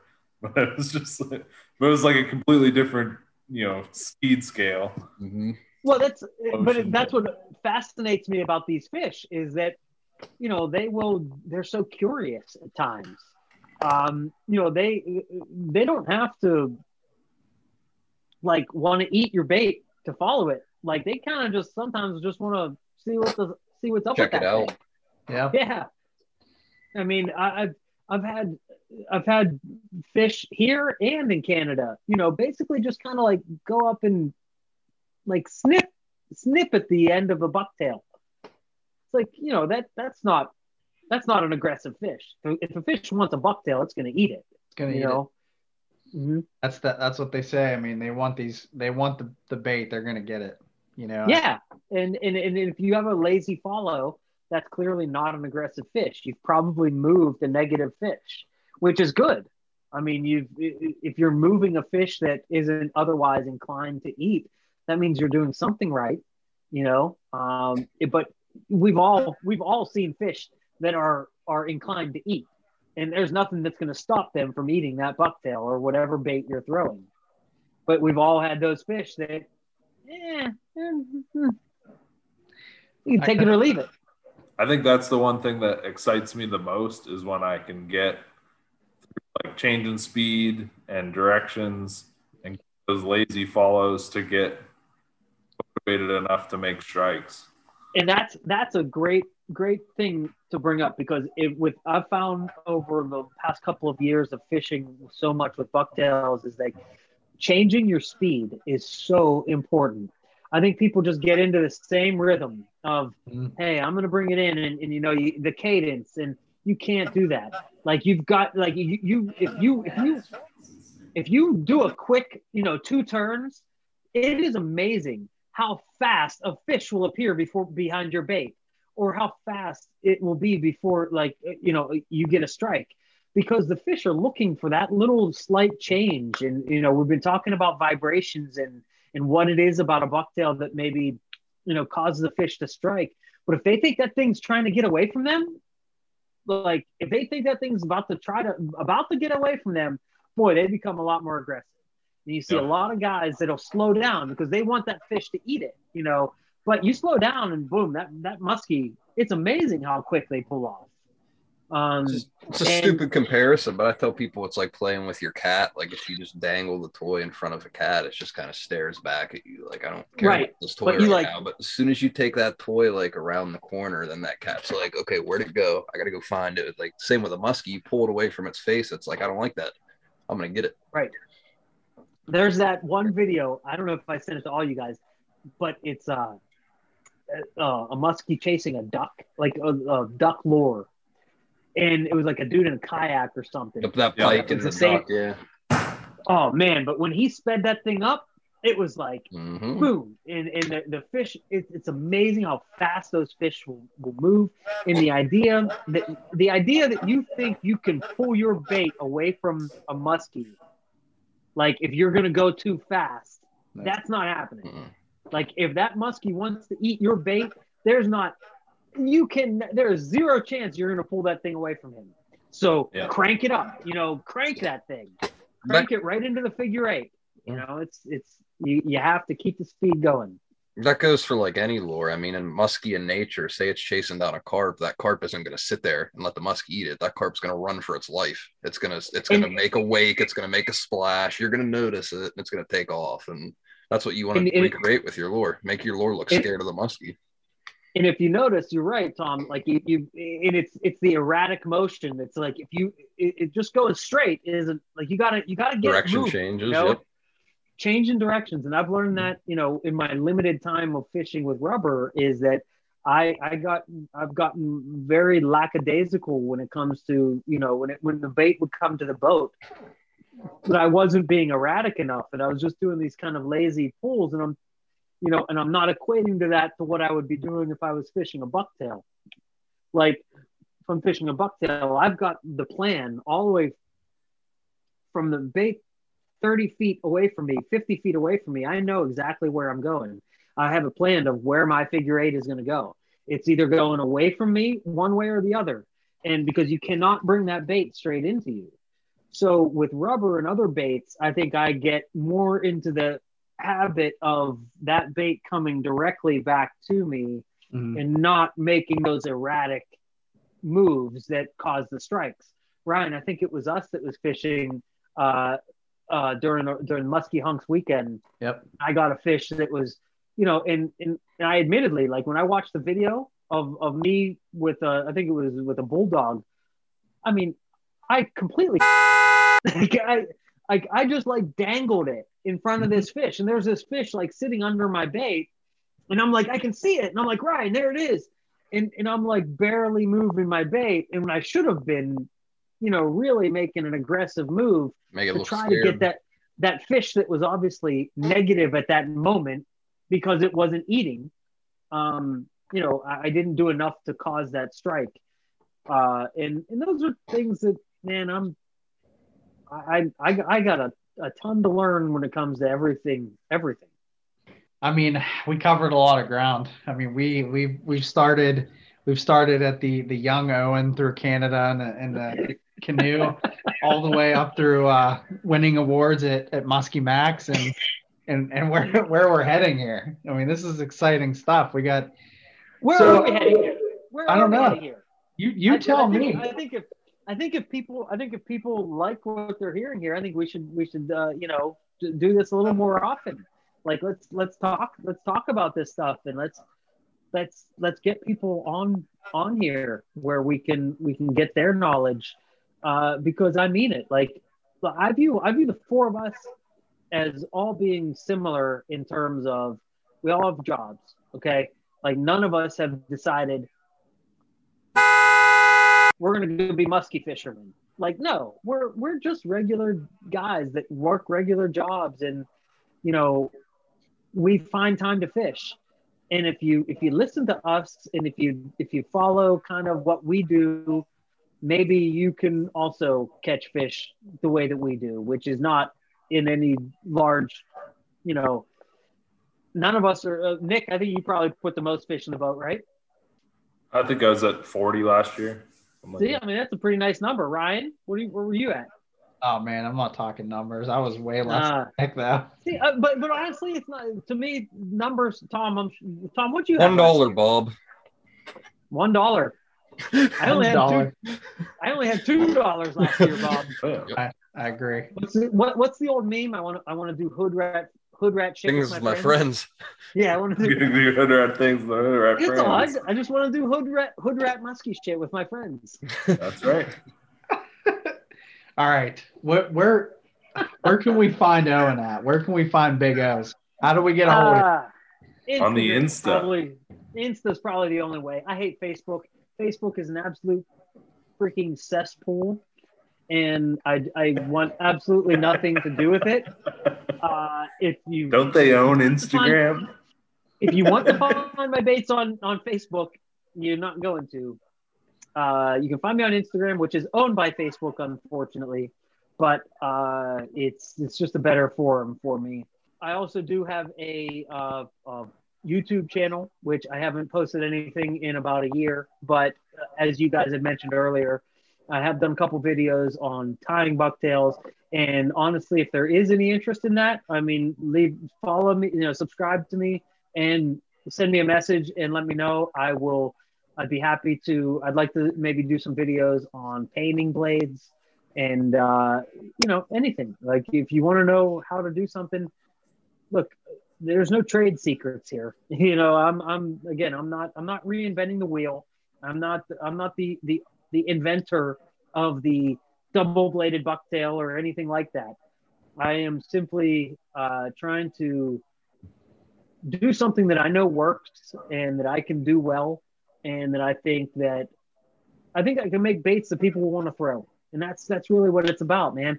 It's like if people don't want to throw your bait, it's never going to catch a fish. You don't give yourself enough credit for weight either, because I mean, a lot of people have complaints like, "Oh, my bucktail's not heavy enough, it's light enough, whatever." If they come up to you, you could throw a 1 ounce sinker on, or a 3 ounce egg sinker on, or you could build any weight bucktail for any depth people do want to fish.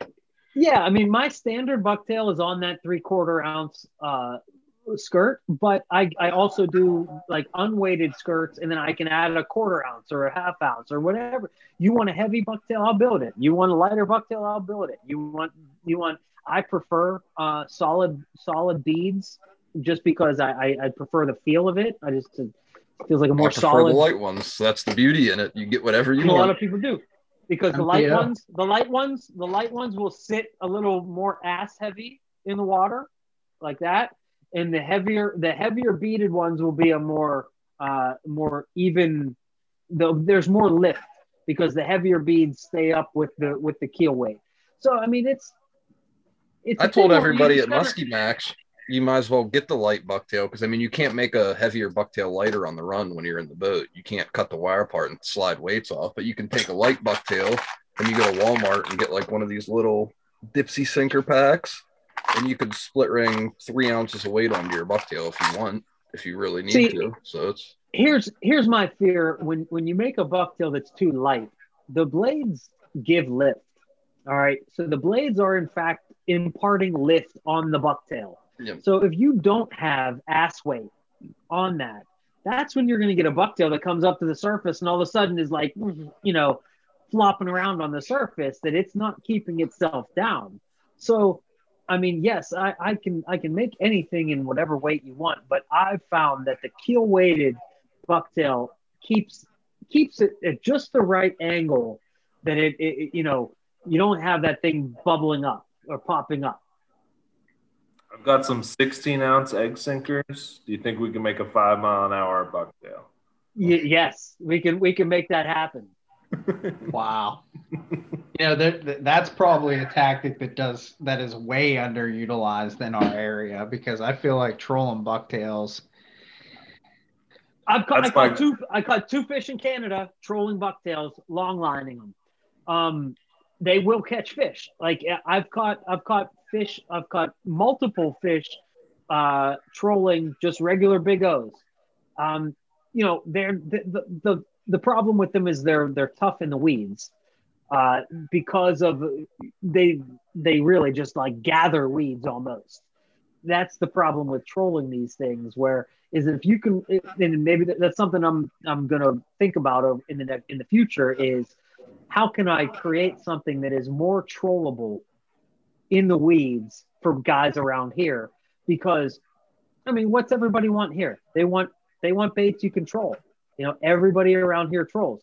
Where I think that if I could make a spinner bait that will catch fish, I think I could get a lot of guys to put them in the water here. But you kind of gotta take it one step at a time. Yeah. No, one of my goals for this year is to try and troll bucktails more to get. And again, it's the weeds. Trolling bucktails is simple. It's the idea of keeping the weeds off of it. And I think using maybe one of Steve Gold's, what's his company? Clip-on weights. Yep. The weight with the big, the weed. Deflectors. Yep. Yeah, weed the catchers. deflectors. Perfect. I was thinking of putting one of those on, like not super far ahead, but only like 12 inches. Yep. Ahead of the bucktail. So that anything that's making its way all the way down to the bucktail, even if that's underwater, anything that's making it, maybe even something as like maybe even like a 9-inch, where like if it's right here, that would disperse the weeds. That's what I think. Almost even just clipping on a sinker, like a clip-on weight, catch all the weeds. But then that just like wraps it up in there and just like makes it spin. If it gets caught on a sinker.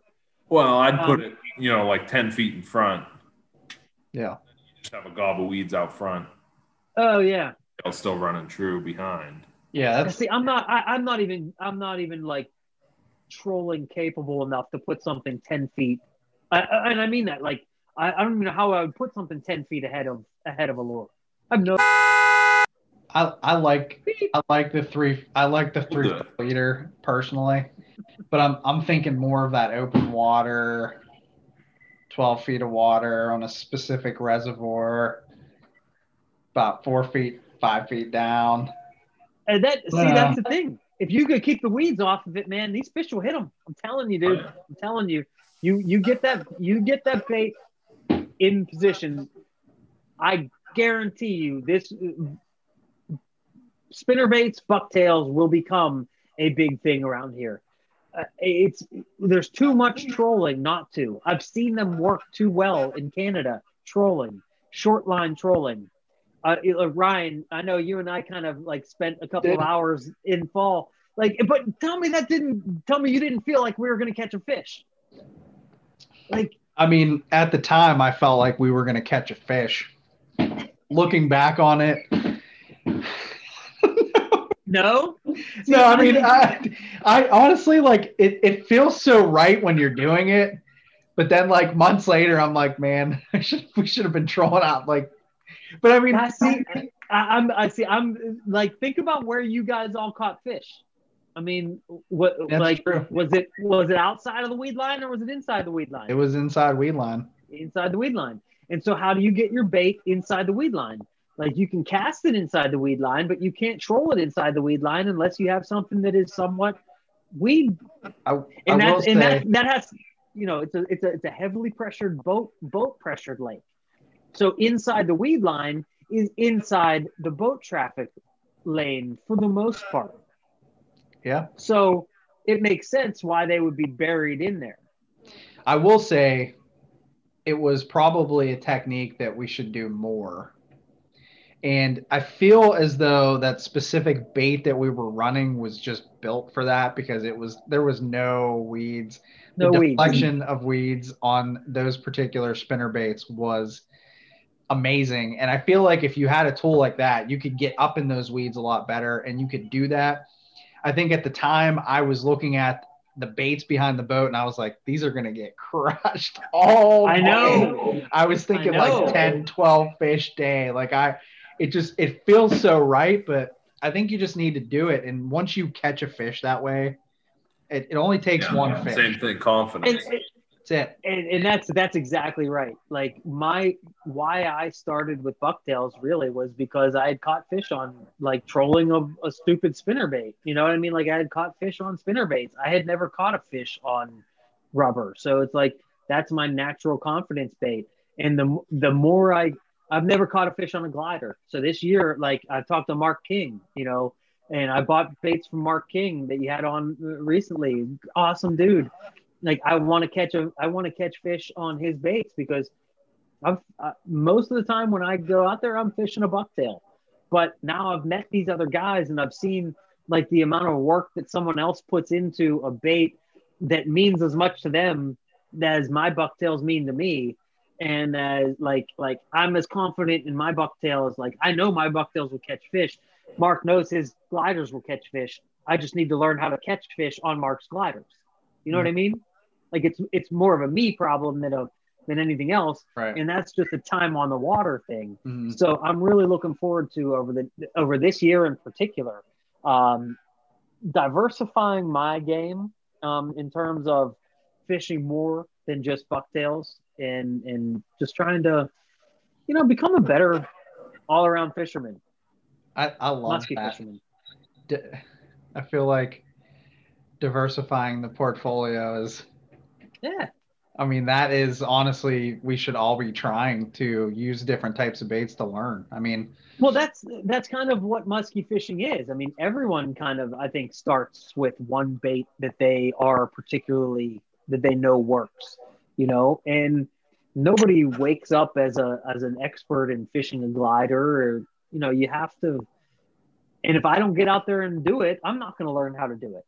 You know, so it's all about you got to put the time in and you got to do these things. And that's part of the beauty of this musky fishing thing is the idea that, hey, we have to and we get to go out and spend the time on the water to do these things. All right. Yep. So I got one more question for you guys.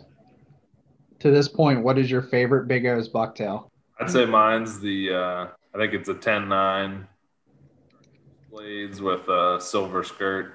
Just because it's raised more fish than any other bucktail I've ever thrown. Silver skirt being like Snoop. Yep. Snoop. Snoop-a-loop. Snoop-a-loop.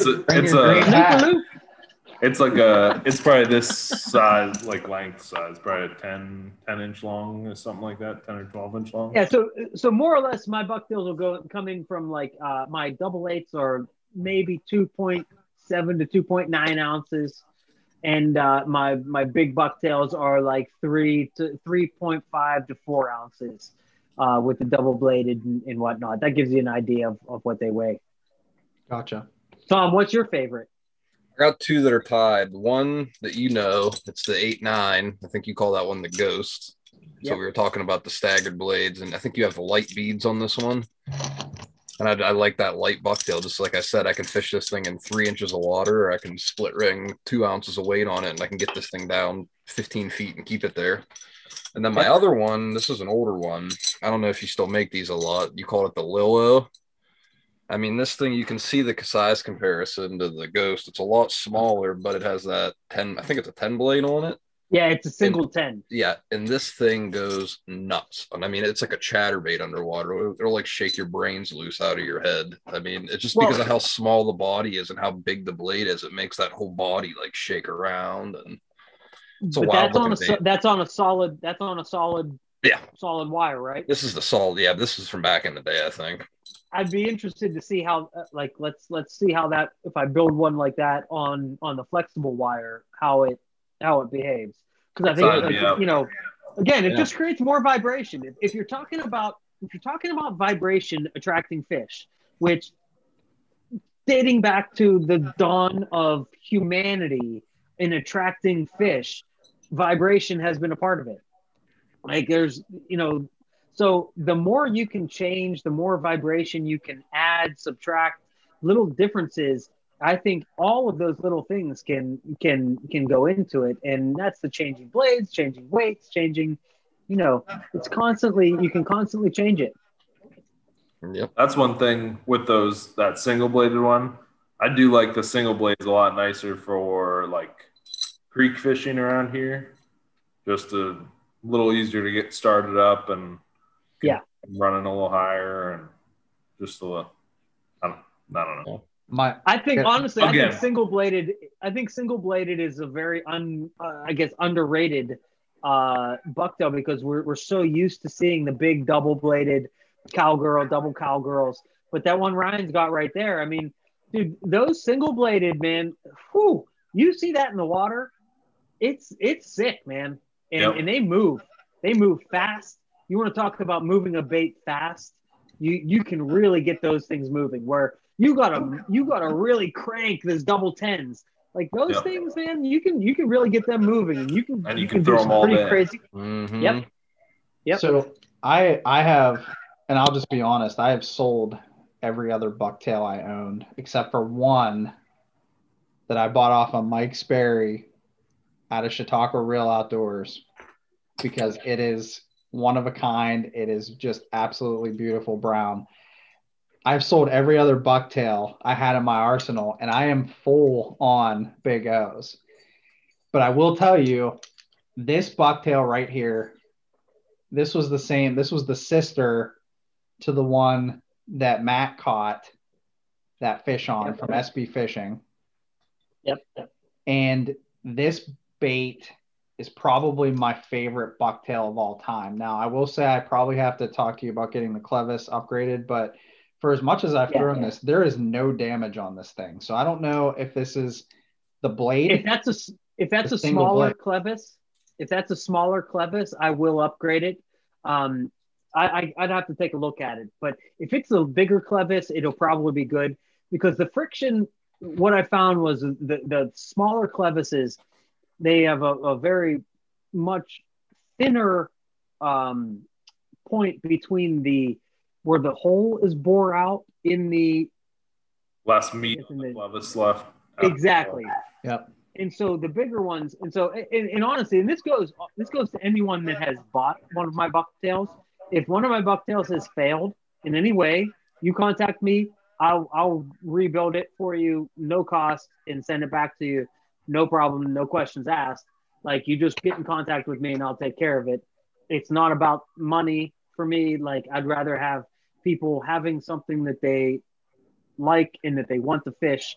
I will always replace things if they fail. Always. 100%. That is awesome of you because there are some guys that won't even have that conversation, but I want to finish here. So I love this bucktail. This is my favorite bucktail out of all of them. And I think it is because I am a single blade guy. I don't know why. I've always liked single blades. I've always been in my spinnerbait fishing. It's always been one single Colorado blade. And I just love the flex on this. And this is probably my favorite skirt pattern. I love purple. I don't know why I love purple, even purple crankbaits. Purple catches a ton of fish.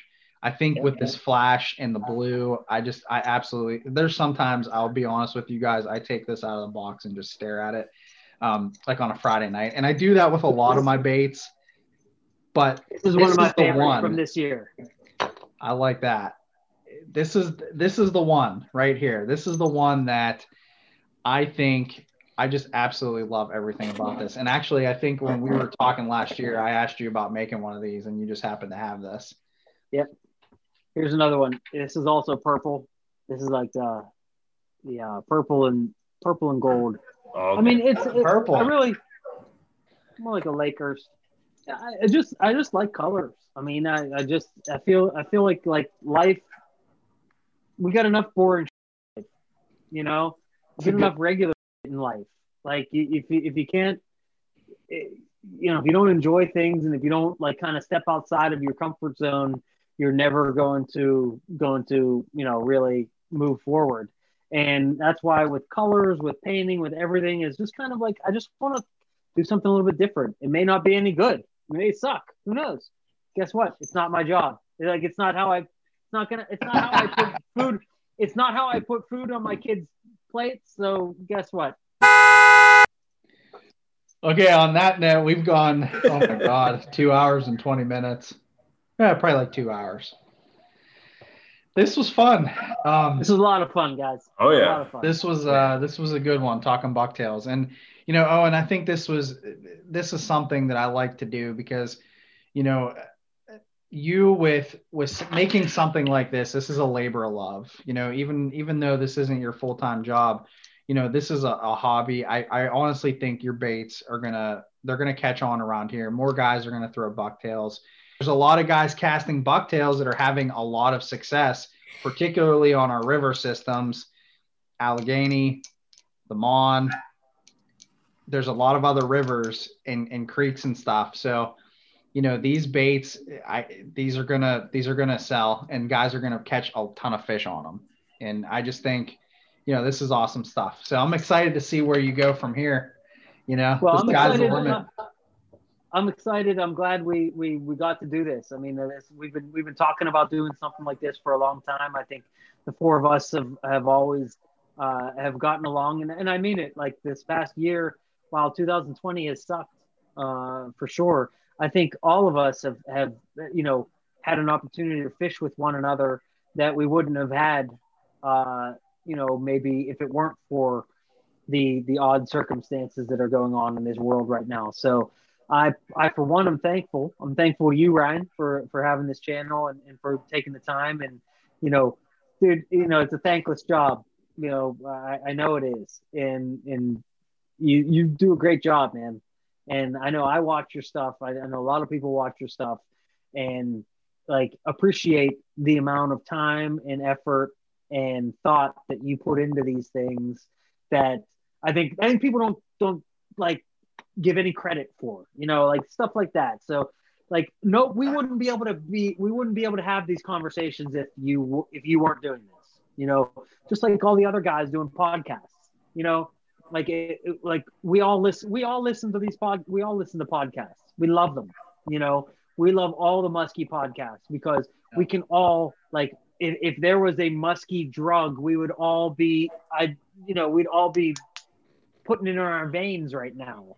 It's because so whatever you can do, to get more of that out there, I'm all for it. And Ryan, I think your channel has always been great for that. For like the beginner saying, hey, look, a regular person can get out there and do these things. I appreciate that. I appreciate you guys, but yeah, we'll just we're gonna keep going. We're gonna keep fishing big O's. Try to get some fish in 2021. So yeah, looking forward to it. So just to recap real quick, Big O's Bucktails can find you on where? Really just Instagram, Big O's Bucktails. I also have my YouTube channel, which is Big O's Bucktails as well. There's not a ton on it. I haven't put anything up in a year, but I will. If everyone, let me know if you want me to put anything up. I definitely will. I'll do just about anything anyone wants. I mean, I'm open to anything.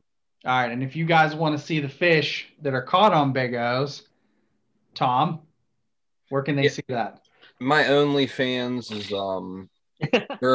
my Instagram is at Pennsylvania. Tom the sticker guy. Yeah, got them mixed up. OnlyFans. Yeah, get them all mixed up. My Instagram is at Pennsylvania Monsters and Facebook at Tom Vanatta. And message me if you want to talk musky or bucktails, whatever. I'm always open. Pictures. Talk stickers. For that. Actually, don't talk to me about those. And Nick. Tom the sticky guy. Nick, you're on Facebook. You're on Instagram. You're all over the place. Yeah, just Nick Fielser. Nothing crazy. All right. Well, hey guys, I greatly appreciate everybody taking the time and fishing Big O's Bucktails and wearing Big O's Bucktails sweatshirts and bro staff hoodies and let's do this, man. Let's just have fun. I mean, that's what this is about. Oh yeah. Let's have fun. All right, guys, I appreciate it. Thanks for the time. All right, fellas. Thanks, Ryan. Thanks, Ryan. All right, Yins, guys. We had about a 2-hour conversation on Bucktails. We talked a lot about Big O's. We talked about his straight model, and we talked about this flexi model. Very, very cool stuff from Owen. He's going to continue to create awesome lures, awesome bucktails, and really he's going to continue to grow his hobby. So if you guys like this video, hit that like button. If you guys like this content overall, please subscribe to my channel. Do me a favor and go out to Big O's Bucktails on Instagram. Give him a like, give him a follow. You know, it's worth supporting these local guys, especially guys like Owen. You know, they're just genuinely good human beings. They care about their customers, and they really just want to put out a good product that's going to continue to catch fish.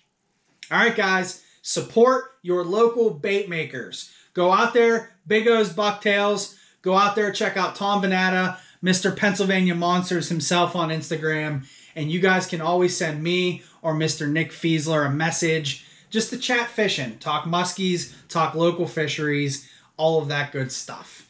All right, guys. Again, I thank each and every one of you guys for your support, especially over the course of the last 3 years, and especially over the course of the last month or so as I've been trying to get into this video casting thing. Hopefully you guys are enjoying it.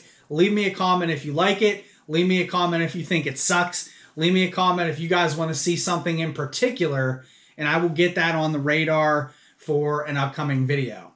I've got lots of stuff to talk about. I've got to look at PA regulations still, the changes that we've had for this 2021 season. I've got to do a lot of what I've learned videos, like what I've learned trolling in 2020. We're going to take a look at a couple other videos here, you know, just talking about multi-species stuff and what I have coming up. We are going to continue to do a lot of video casts. I've got a lot of people that want to come on and talk musky fishing. I've got a lot of people that want to talk fishing in general. So hopefully we'll keep this thing rolling. And again, I greatly appreciate all of you. I hope everyone is warm. I hope everyone is healthy. And I hope you guys can get out there and do a little fishing at some point here real soon. For now, guys, we'll just say tight lines. We will see yins next time.